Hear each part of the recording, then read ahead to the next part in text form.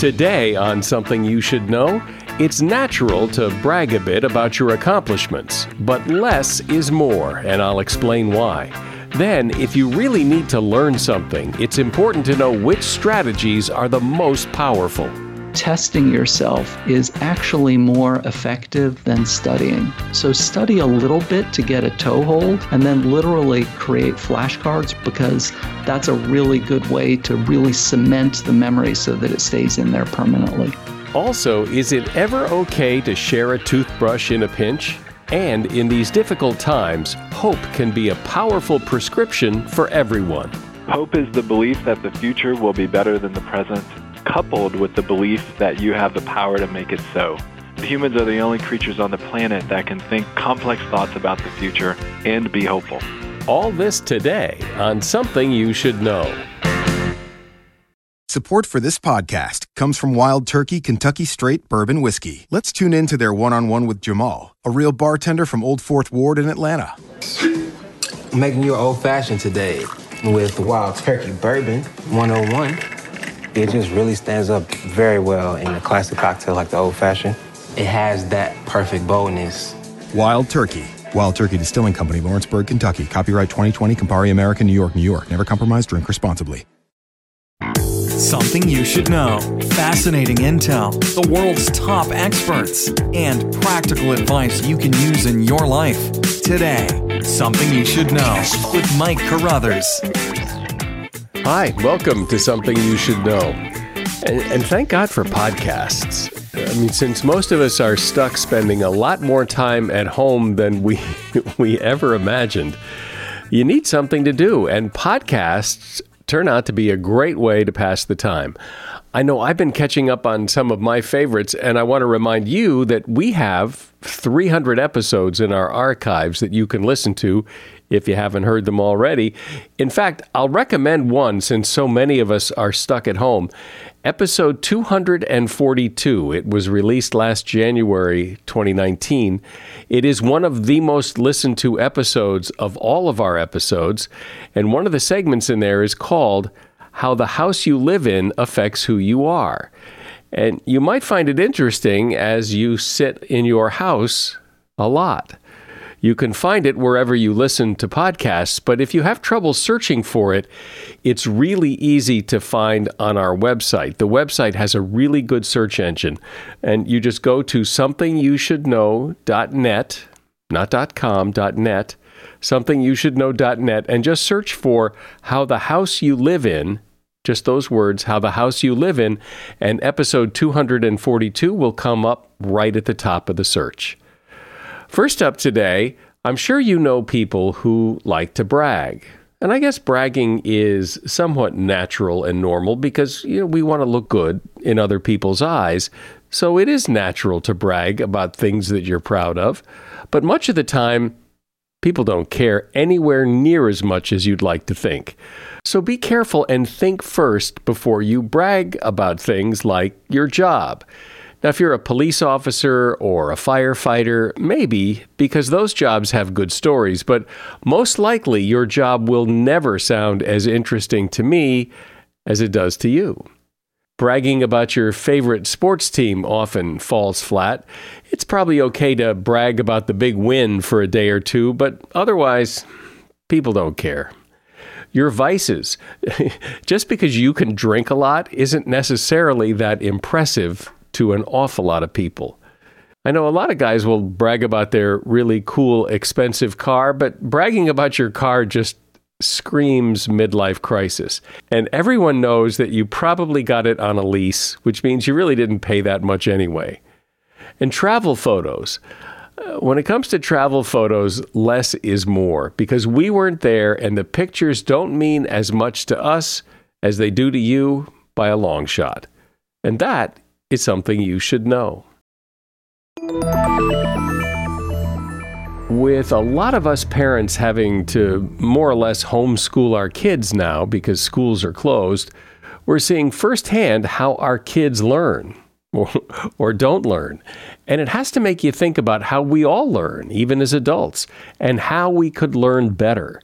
Daniel Willingham is a cognitive scientist who studies learning and memory, and he's author of the book, Why Don't Students Like School? Hey, Daniel, welcome. Delighted to be here. Thanks for having me. I've always been interested in how people learn and why they learn certain things easier than other things and how we can learn things better and what techniques really work to help you learn better. So let's start with the title of your book, and I suspect an interesting conversation about learning will flow from there. So your book is called Why Don't Students Like School? So why don't students like school? Yeah, it's surprising, isn't it? And I mean, in truth, the title of that the book that I wrote is a little unfair. I mean, people like school or don't like school for a variety of reasons, but what I was pointing to was one really systematic difficulty that teachers face, which is that curiosity varies from child to child, and a lot of what drives curiosity is what you already know about a topic, and then how new information is sort of tuned or poorly tuned to what you already know. So curiosity blossoms in individuals when they think there's a whole lot to learn in the environment. People frequently think it's about subject matter, like I'm interested in cars or I'm interested in psychology. But that's not quite accurate because, I mean, just personally, I've been to lots of talks on psychology that frankly were not very interesting. And the reason is curiosity is driven by my judgment that there's something new in the environment for me to learn. So if you're talking in a whole lot of detail about something, even if it's a topic that I think I'm interested in, if I can't connect it to anything that I already know about, that's not going to be very interesting for me. And then it's sort of self-evident that if you're talking about stuff that I already know a whole lot about, that's not very interesting for me.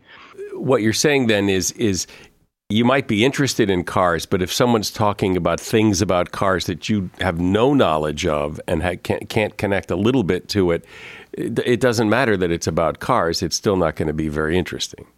And that's exactly it, yeah. And so if you're the one who's doing the explaining and you've got 30 to 500 people in the room listening, you can't ask them, so where are you in this? Exactly. So then what do you do? Exactly. Well, this is what makes it so hard, right? And this is why so often when we're at a conference and there are 500 other people in the room, like the speaker has enormous difficulty. And the people who are really, really good at this are really good at anticipating what their audience already knows. When you've heard the injunction for both writers and speakers, know your audience. This is what it's really all about. It really means know what they already know and then lead them by the hand from that point. But if you go to a conference or a convention, let's say, I go to the podcasting convention every year, and they have talks all day for several days. And in every one of those talks, there are people who are just starting out as podcasters, and then there are people who have been doing it for several years. And so how in the world do you talk to that group when the levels of knowledge are all over the place? And this is why if you're setting up a conference, the merciful thing to do is to be very clear with your audience and or with your conference goers and try and steer them into sessions that are appropriate to their level of expertise. Again, the difficulty is people frequently think in terms of subject matter. I'm interested in this subject. And that's part of it, but it's not the whole thing. I mean, we've all been there. Someone talks you into watching a documentary on a topic that you thought you were not interested in at all, guitar making or something. And then you find yourself absolutely fascinated. And that's because, again, the documentary maker has been very skillful in anticipating what the average person knows about guitar making, which is next to nothing, and then just giving them a little bit of information so that your brain thinks, there's really important information for me to acquire here. Why is it that for pretty much everyone, some subjects are just easier to learn? And I guess perhaps more interesting to learn because of just personal preference. My boys, for example, they know so much about video games, and it's very easy for them to acquire that knowledge because they like playing video games. Whereas school subjects, although they both do very well in school, but it comes to them more, it's harder. Video games are easier.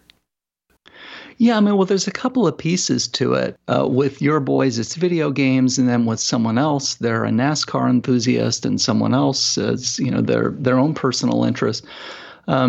What sticks in memory is actually the principle is actually really straightforward and intuitive when you think about it. We remember the things that we think about. This is actually one of the most fascinating findings for me from memory research. It's actually when I first heard this is what prompted me to want to become a memory researcher. Intention to learn, wanting to remember something, literally counts for nothing for whether or not you're going to remember it. And when you first hear that, to me anyway, that was really startling. But with a little bit of reflection, it makes sense that evolution would leave us with a memory system that works that way. We can't necessarily anticipate what we're going to want to remember later, and especially in times of crisis. You're getting chased by the tiger. Like, who would have the presence of mind at that time to think, you know what, I better not go back there again because this is really a bad situation I got into with this tiger. You're just terrified. So a good memory system is one that is going to make things that are important in the moment stick with you. And so you'll remember them later. And the things that are important are things that you think about a lot. So your boys think about video games a lot. They relate the video games to their personal situation and their circumstance. It's also not irrelevant that emotion is connected with it. And so that's the kind of thing that sticks with them. Now, thinking about school subjects, or you're at the office and you're trying to learn a new conference system, a conferencing video system or something like that, it's not engaging. You're not thinking about it very differently. We were just talking about why things would be engaging or not. So if you're not thinking about it carefully, it's just not going to stick with you. There is a common belief, I think, that kids learn better and faster than adults do, or at least learn some things better, that technology is something that kids are better at learning than adults. As somebody who studies learning, is that true? Studies show that's actually not the case.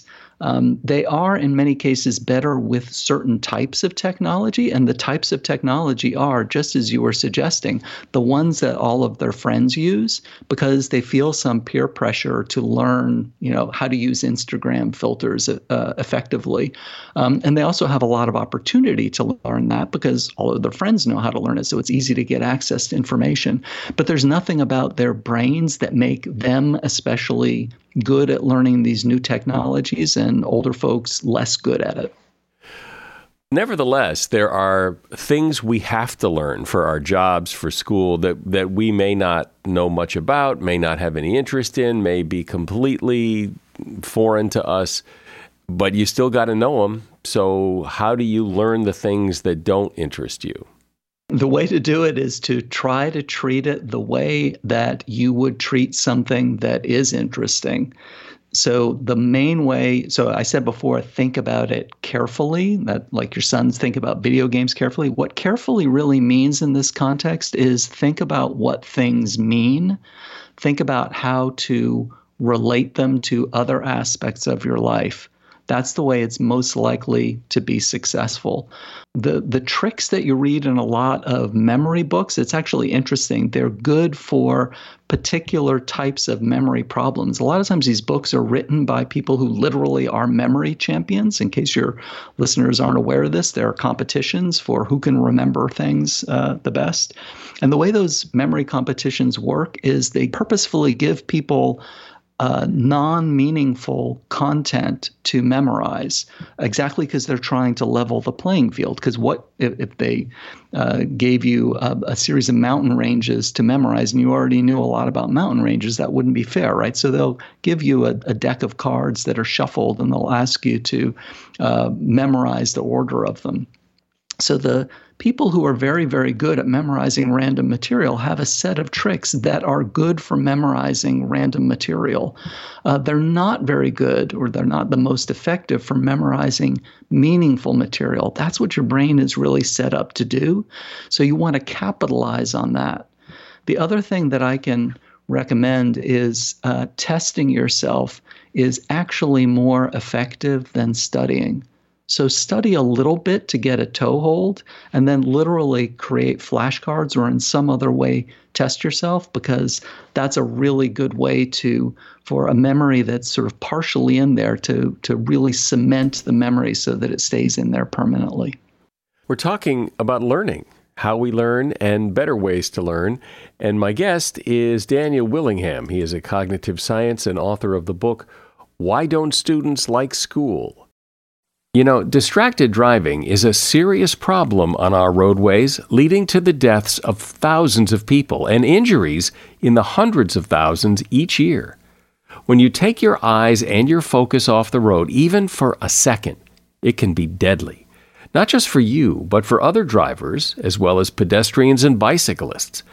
Sadly, many Americans use their cell phones while driving, whether it's texting, checking emails, scrolling media feeds, or any other form of distraction. Drivers are putting themselves and others around them at great risk. It's important to know that 48 states ban texting and driving. Also, 21 states prohibit all drivers from using cell phones while driving. Distracted drivers are not only putting people at risk, they're also breaking the law. Look, it's dangerous to use your cell phone behind the wheel. That's why law enforcement officers write tickets and enforce hands-free and anti-texting and driving laws. When you're driving, put down your phone, keep your hands on the wheel, your eyes on the road, and your mind on the task of driving. Remember, you drive, you text, you pay. Brought to you by NHTSA. Support for this podcast comes from Pluto TV. Need an escape? Drop into Pluto TV for a world of free TV. Stream hundreds of channels and thousands of movies and shows all for free. Yeah, free. No subscriptions, no fees. Binge on 24/7 channels of Narcos, CSI, Star Trek, and everything from hit movies to the latest news, comedy, live sports, and more. Download the free Pluto TV app for Android, iPhone, Roku, or Fire TV and start watching now. Pluto TV. Drop in. Watch free. So, Daniel, I've always wondered, and I don't think I've ever gotten a really good answer to this question. Kids are told from the time they start school, okay, you study this. And I've never gotten a good definition of study. Does that mean read it? Does that mean read it 5 times? Does that mean read it backwards? What does study it mean? That's a great question. And I think it does mean different things in different contexts. And so people use it differently. I mean, I think a general purpose definition of study would probably be do whatever it takes so that you can fulfill this goal that I have for you, but I'm not telling you, right? So some people mean, I'm giving you this complicated text, study it. And what they really mean is work with this text until you've squeezed a lot of meaning out of it and haven't just, you've gotten past the surface. And other people mean commit this to memory. I think that's probably the most common definition is commit this content to memory. I think the reason it's confusing about exactly what you're supposed to do to study is that people have different goals depending on the setting for what they want you to end up being able to do. I've always wondered why no one ever explains that in school. No one ever explains. And what I mean by study is this. They don't. They just say study it. And I've always assumed it meant, read it till you know it. Or if it's math, do it enough times where it makes sense. But you're kind of always left to figure out your own definition of study. And sometimes you're right, sometimes you're not so right. And you said that doing that isn't as effective necessarily as testing yourself. That's right. I mean, and I would consider that a study strategy. Specifically for if you're studying for the purpose of committing something to memory, then testing yourself is actually one of the best ways to go. But I want to elaborate on what you just said, because I think it's so important in a school context. When you think about it, the extent to which, or better put, our expectations for very young children, kids in kindergarten, to know what it means to study, or more broadly, to sort of contribute to their own learning, our expectations are very low. We don't expect kindergartners to contribute to their own learning. That's the teacher's job. But by the time they finish the 12th grade, our expectations are very high for what kids can contribute to their own learning. We expect them to know how to commit things to memory. That's why we tell them there's going to be a test on Thursday. We expect them to be resourceful. If they read a complicated textbook chapter and can't figure it out, they're supposed to know, have some strategies up their sleeve to get better meaning out of that text. And so part of the reason that you're sort of noticing no one ever told me what it meant to study, I think that experience is very common. We have these increasing expectations from kindergarten through 12th grade for what students are going to be able to bring to the table when it comes to contributing to their own education. But there's not a curriculum for that. And it's not obviously anybody's job. If you're in grade 10 and you're struggling in math, I know who to talk to. I go to your math teacher. But if you're struggling with study strategies, it's not obviously anybody's responsibility. And it's these responsibilities that grow across the years.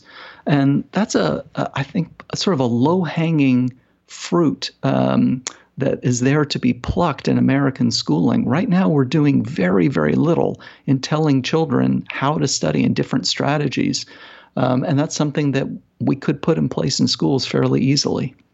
What about this idea that people learn differently, that we all have different learning styles? Yes or no?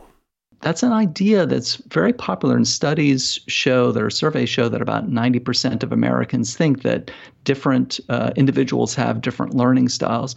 There's actually no scientific backing for that idea. There's absolutely no doubt some people have greater ability with words or with numbers or whatever.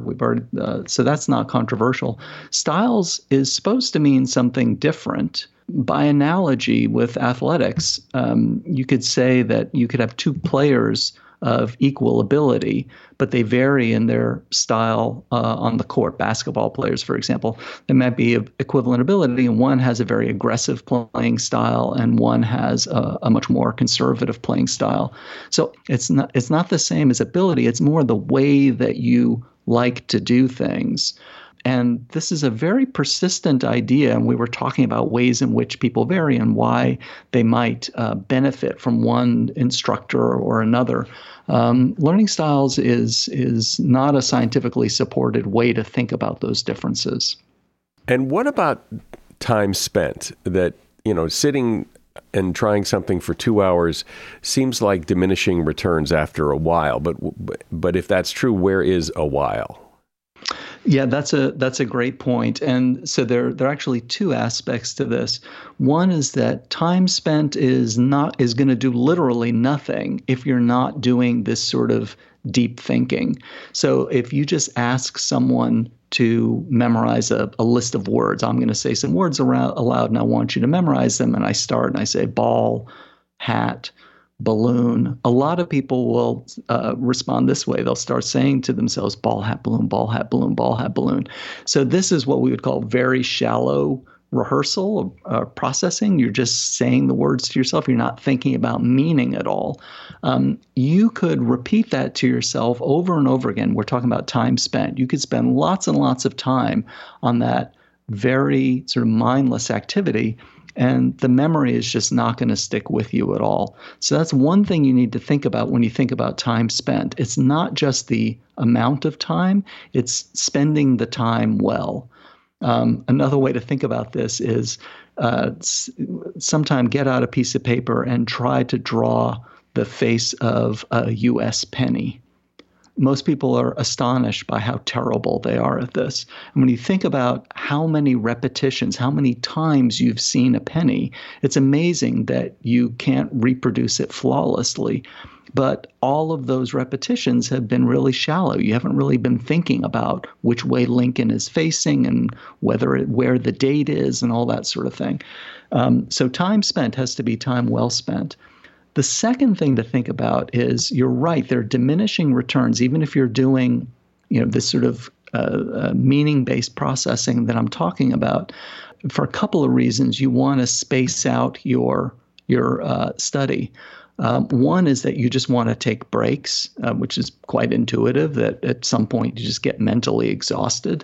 And the second is having some time elapse between study sessions is another thing that benefits memory. And the reasons for that are sort of technical. If you can do it, the ideal thing to do is to have bouts of sleep in between study sessions. Sleep is actually really good for memory. So if you're going to spend 2 hours studying something, ideally you wouldn't do 2 hours all at one go. You'd do a half an hour on each of 4 successive days. And lastly, because I want to be able to tell my son the answer to this, often parents will hear their kids say, I study better when I'm listening to music or if the TV is on. True or false? For the TV, definitely false. There are no studies indicating that having television on, even in the background, because the researchers who do this really try to be faithful to the way people study. And so, kids say, I just have it on the background. It's background noise. I'm not even paying attention to it. So researchers will let kids choose what is on the TV, and they interact with it the way they want to. And all of the studies for television show that there's a decrement. For music, it's much more of a mixed bag. If the music is music that you don't like, there's always a decrement. And in a way, that sounds weird. Why would there be music you don't like? But the truth is, sometimes people choose to study in coffee shops, for example, where you're not controlling what you're listening to. For everything else, when it's music you like, there are two contrasting effects, one that helps and one that hurts. So music is distracting, but then counter to that, music is also arousing. So this is why people like to have music on when they exercise, gets the heart rate up, and the autonomic nervous system becomes active. So whether music helps or hurts does depend a little bit on who the individual student is, the content of what it is they're going to study and their attitude towards it, and then probably how easy or difficult that work is, and because that matters for how much distraction is going to cost them. What I generally tell parents is, initially, let them try it the way they want to do it, and you, the parent, should watch them and exercise your judgment about whether or not you think it's really, in the end, helping or hurting. Well, I like this because so much about learning, at least to me, has always been very vague. How do you learn? Well, you just learn. Learning is learning. And you've explained it in a way that puts some tactics and strategies and some real science behind it. Daniel Willingham has been my guest. He is a cognitive scientist and author of the book, Why Don't Students Like School? And you will find a link to his book in the show notes. Thank you, Daniel. Thanks for being here. It was a pleasure talking with you. Do you own or rent your home? Sure you do. And I bet it can be hard work. You know what's easy? Bundling policies with Geico. Geico makes it easy to bundle your homeowner's or renter's insurance along with your auto policy. It's a good thing, too, because you already have so much to do around your home. Go to geico.com to get a quote and see how much you could save. It's Geico Easy. Visit geico.com today. That's geico.com. Everybody loves game shows. Everybody has a podcast. I've got both. Hey everybody, I'm Kyle Brandt, and my new show, 10 Questions, is a game show talk show. Athletes, movie stars, everybody will come on, not just to talk, they come on this show to compete. 10 questions that, whether they know it or not, are somehow inspired by a moment in their life or their career. 10 questions, 10 points, so much fun. Head over to Spotify and please follow 10 Questions with Kyle Brandt. Things sure are different today than they were just a few short weeks ago. The coronavirus has changed everything, and I think for many people there is a sadness or a sense of hopelessness that hangs in the air. So I'd like to address that because hopelessness isn't helpful or particularly productive, and it can be contagious. So let's see if we can put some hope back in the picture. To that end, I'd like to share with you an interview I did a few years ago with Dr. Shane Lopez. Dr. Lopez spent much of his life researching hope and the power it has for people. Unfortunately, Dr. Lopez died not too long after we did this interview. I know he fought some medical battles in his life, but during his lifetime, he was highly regarded in medical and research circles as a leading expert on the subject of hope. And he was author of a book called Making Hope Happen. If you could use a little hope right now, I think you'll enjoy what he has to say. And my first question to him was to define hope. Hope is the belief that the future will be better than the present, coupled with the belief that you have the power to make it so. Those are the two things that really come together to define hope. And are humans unique in their ability to have hope, or do other creatures have hope somehow? Yeah, I think other creatures, they have maybe expectations in a sense, and we kind of train them to do so, or nature has trained them to be thinking about the future in a non-complex way, in a simple way. But humans are the only creatures on the planet that can think complex thoughts about the future and be hopeful. And sometimes be hopeless. And be hopeless, absolutely. We have all the hardware we need. We have the brain structure and specifically that frontal lobe that helps us be hopeful. We have the language. We can tell great stories about the future that we edit over time that help us be hopeful. Those stories really kind of feed hope back to us. But if we start telling these hopeless stories, then we can kind of light up those pathways as well and find a lot of struggle in our lives. By default, are we kind of wired to be hopeful? Yeah, by age 2, if you think about the last 2-year-old you hung out with, they're saying, I can, I will. So that you're already your own superhero when you're age 2, and you're setting up these contingencies. You start to understand that there are if-thens in life in a very rudimentary kind of way. And then you couple that with more complex language as you grow older, and then success experiences as you accumulate them. And those are the basic building blocks of hope. That thinking about the future and then telling a story about the future in a way that it pulls you through everyday life, we have that probably in place when we're 5 or 6 years old. And then what happens? Well, then what happens? Then again, we accumulate some success experiences. We start narrating the story of our lives in a certain way. We have people who care about us who don't care about us. And it kind of refines our sense of the future, refines our sense of self. And about half of the people wind up being hopeful creatures, and the other half end up struggling with life in general.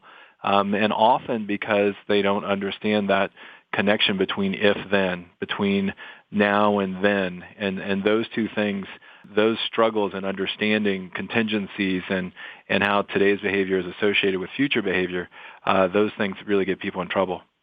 Because in a sense, is being hopeful sort of a self-fulfilling prophecy? The more hopeful you are, the better things actually do turn out?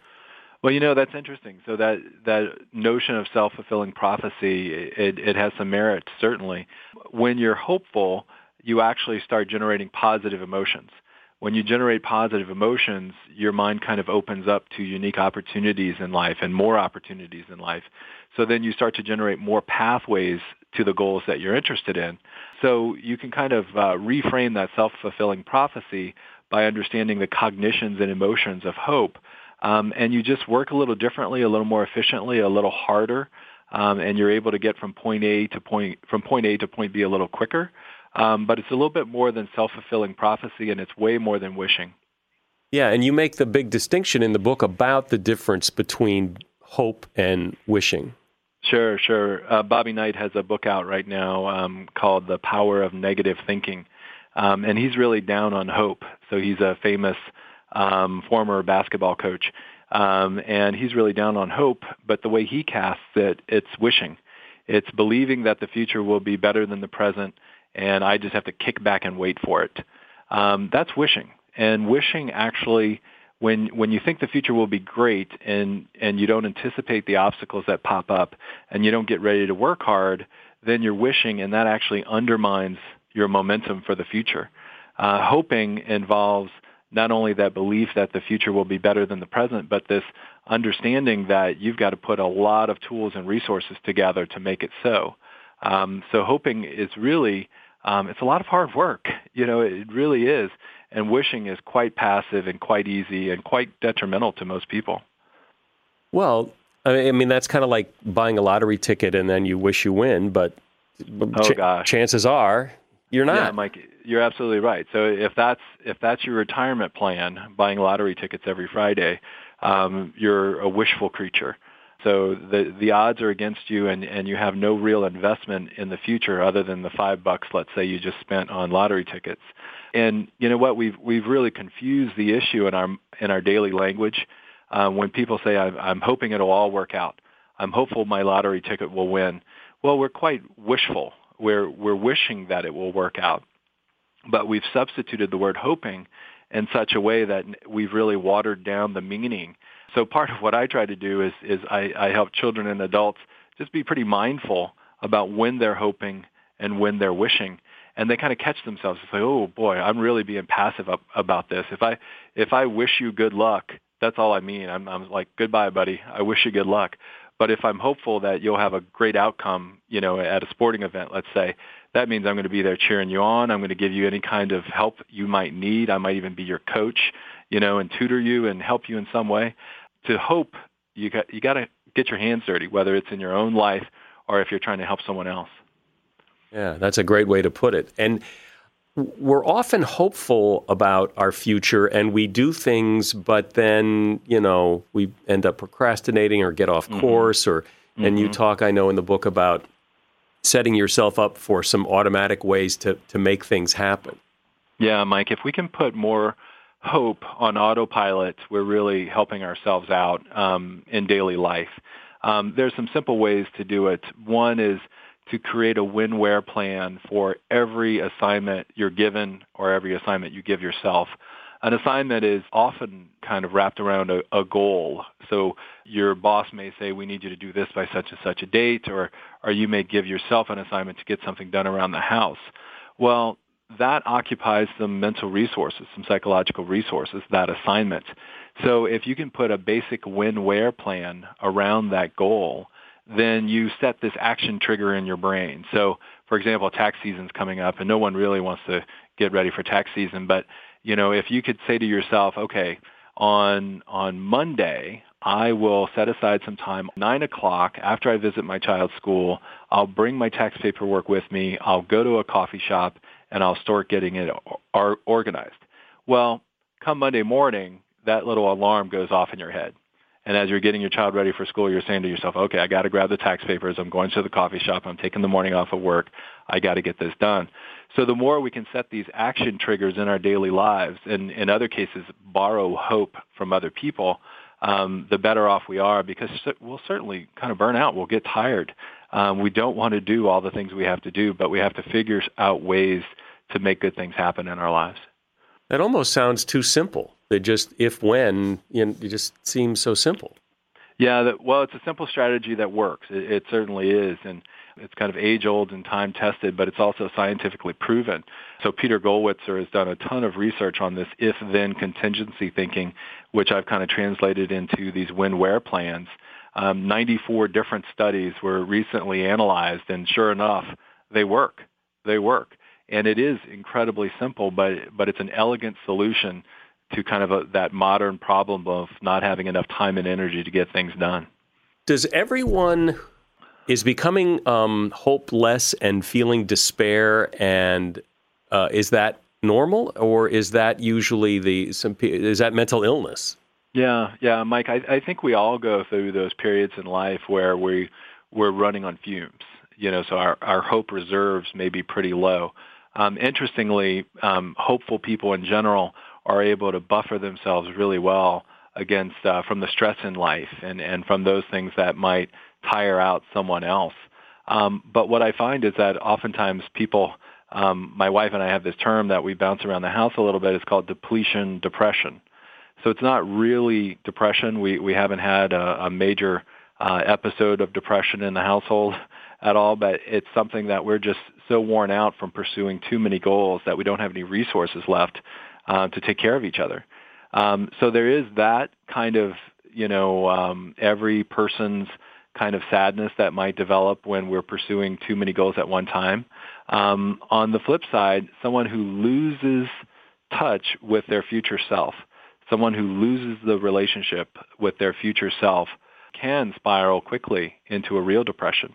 If you don't see the best years as being ahead of you, if you don't see the future as being better than the present, and that's kind of this chronic belief, then that can kickstart a real depression that can be quite enduring and quite challenging to overcome.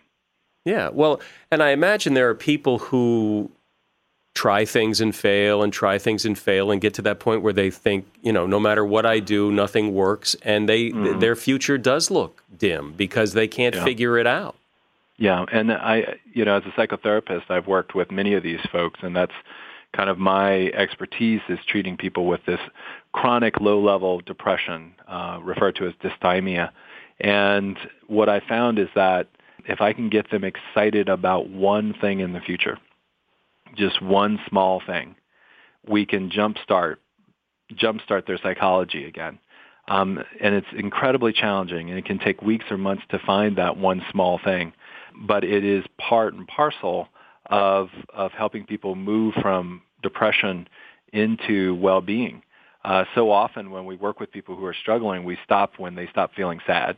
And in fact, what we need to do is we need to keep helping others until they get to that point where they're truly experiencing some well-being, some happiness, because then they can turn that into a spiral and kind of keep life moving in the right direction.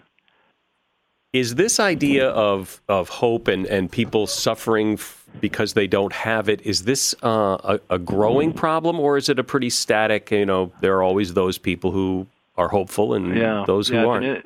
It's a great question. It's an age-old problem. When folks, throughout history have written about feeling like an empty vessel, having no meaning. Hope and meaning go hand in hand. Having no meaning or purpose in life, feeling kind of blank and gray. It's an indicator that there's nothing that excites them about the future. And I don't want this to sound like, hey, go get excited about the future and become a cheerleader. I'm talking about genuine excitement about something in the future. When we lose that, we have an extremely hard time being hopeful and functioning at a high level. And can we go through periods in, let's say, America or another country where we, in fact, lose that as a culture? Absolutely. Absolutely. I think there are times that are very dark, whether it's in a city, a family, in a school, in a country, where, depression and hopelessness kind of sweeps through. But the most hopeful of the bunch are able to buffer themselves against that and hopefully kind of on the other side of things be the ones that spread hope to others and help people move in the right direction. Because hope is contagious? Hope is indeed contagious, and that's been one of the more delightful discoveries. And what we find is that enthusiastic leaders, and you can say enthusiastic teachers, parents, preachers, enthusiastic leaders make other people hopeful. So they kind of, again, through this, the power of positive emotions, you kind of open your mind and heart to what's possible. And then with the support of other people, you start working on what's possible. And then you start really gaining some momentum towards these things that excite you, these goals that excite you. So through that channel, hope is contagious, but also just being someone who really takes care of the business of day-to-day life, and then other people kind of see you do that. You can learn from other people in their hopeful pursuits. I'm always kind of blown away by some of my friends who are very competitive when it comes to running. And the only way I'll be competitive when it comes to running is if I'm competing with a wild animal. I'm just not interested in running.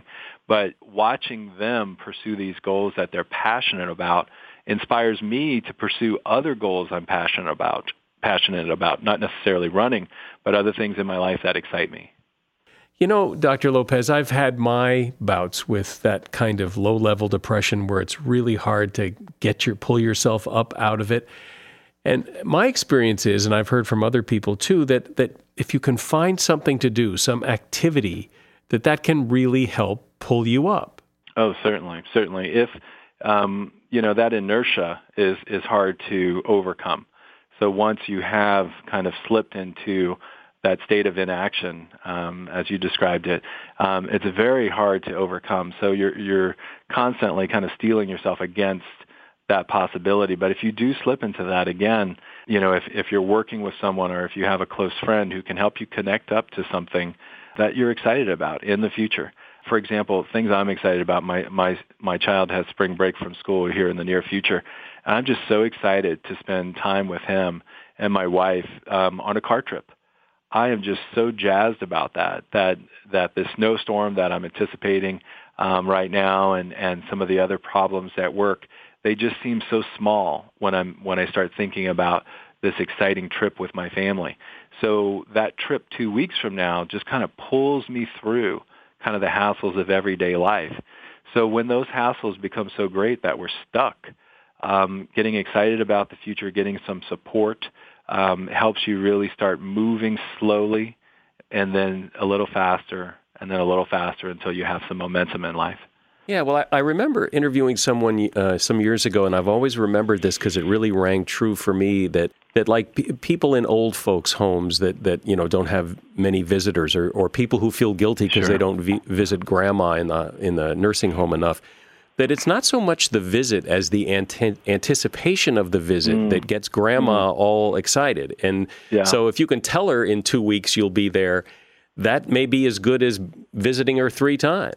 Yes, absolutely. And my good friend, Tom Rath, he just actually walked by my door moments ago.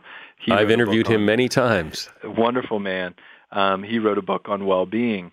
And certainly this is where our work overlaps, where we talk about the anticipation of something exciting, the experience of something exciting, and then the recollection of something that was exciting. So having the anticipation of a trip can really generate positive emotions that can feed into this hope cycle. The experience itself can build psychological resources. And then the memory and the capitalizing on that experience with someone dear to you can kind of keep that alive. So we really, Mike, we really waste a lot of psychological capital by not using what you just referred to as that anticipatory excitement to our advantage. Yeah, well, I guess life is pretty dull if you don't have something to look forward to. Absolutely. It's not only dull, it can really be slow-moving and somewhat sad. So having, again, that one thing, and what scares me is that, when I talk to young people especially, most of them have that one thing in the future, but if they don't, they feel like they'll be stuck forever.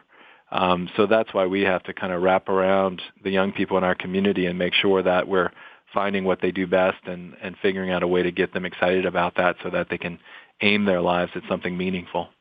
When you look back at people who have maybe not a strong sense of hope in their life, but do things typically turn out okay, or do people really, should they be worried because things are hopeless? Mm-hmm. That's a tough question. So we have, again, half of the people in our lives are high hope. About the remaining half, they're kind of split between people who are just a little bit stuck and who could move towards being hopeful, and then the folks who are really in despair. And those folks who are in despair need to reach out to the care and resources that they have in their community, and whatever works for them. So it could be a psychotherapist, it could be a teacher, it could be a preacher, but somehow they have to get some love and support to overcome the obstacles of everyday life. Once they do that, then they have that glimmer of hope that they can then hang on to for a little bit as they kind of move through the slow paces of recovery.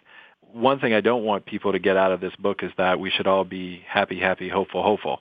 We are all going to kind of get knocked down by life, but if we can put the right people and thoughts and feelings together at the right time, then we can create that momentum we need to get where we want to be in the world.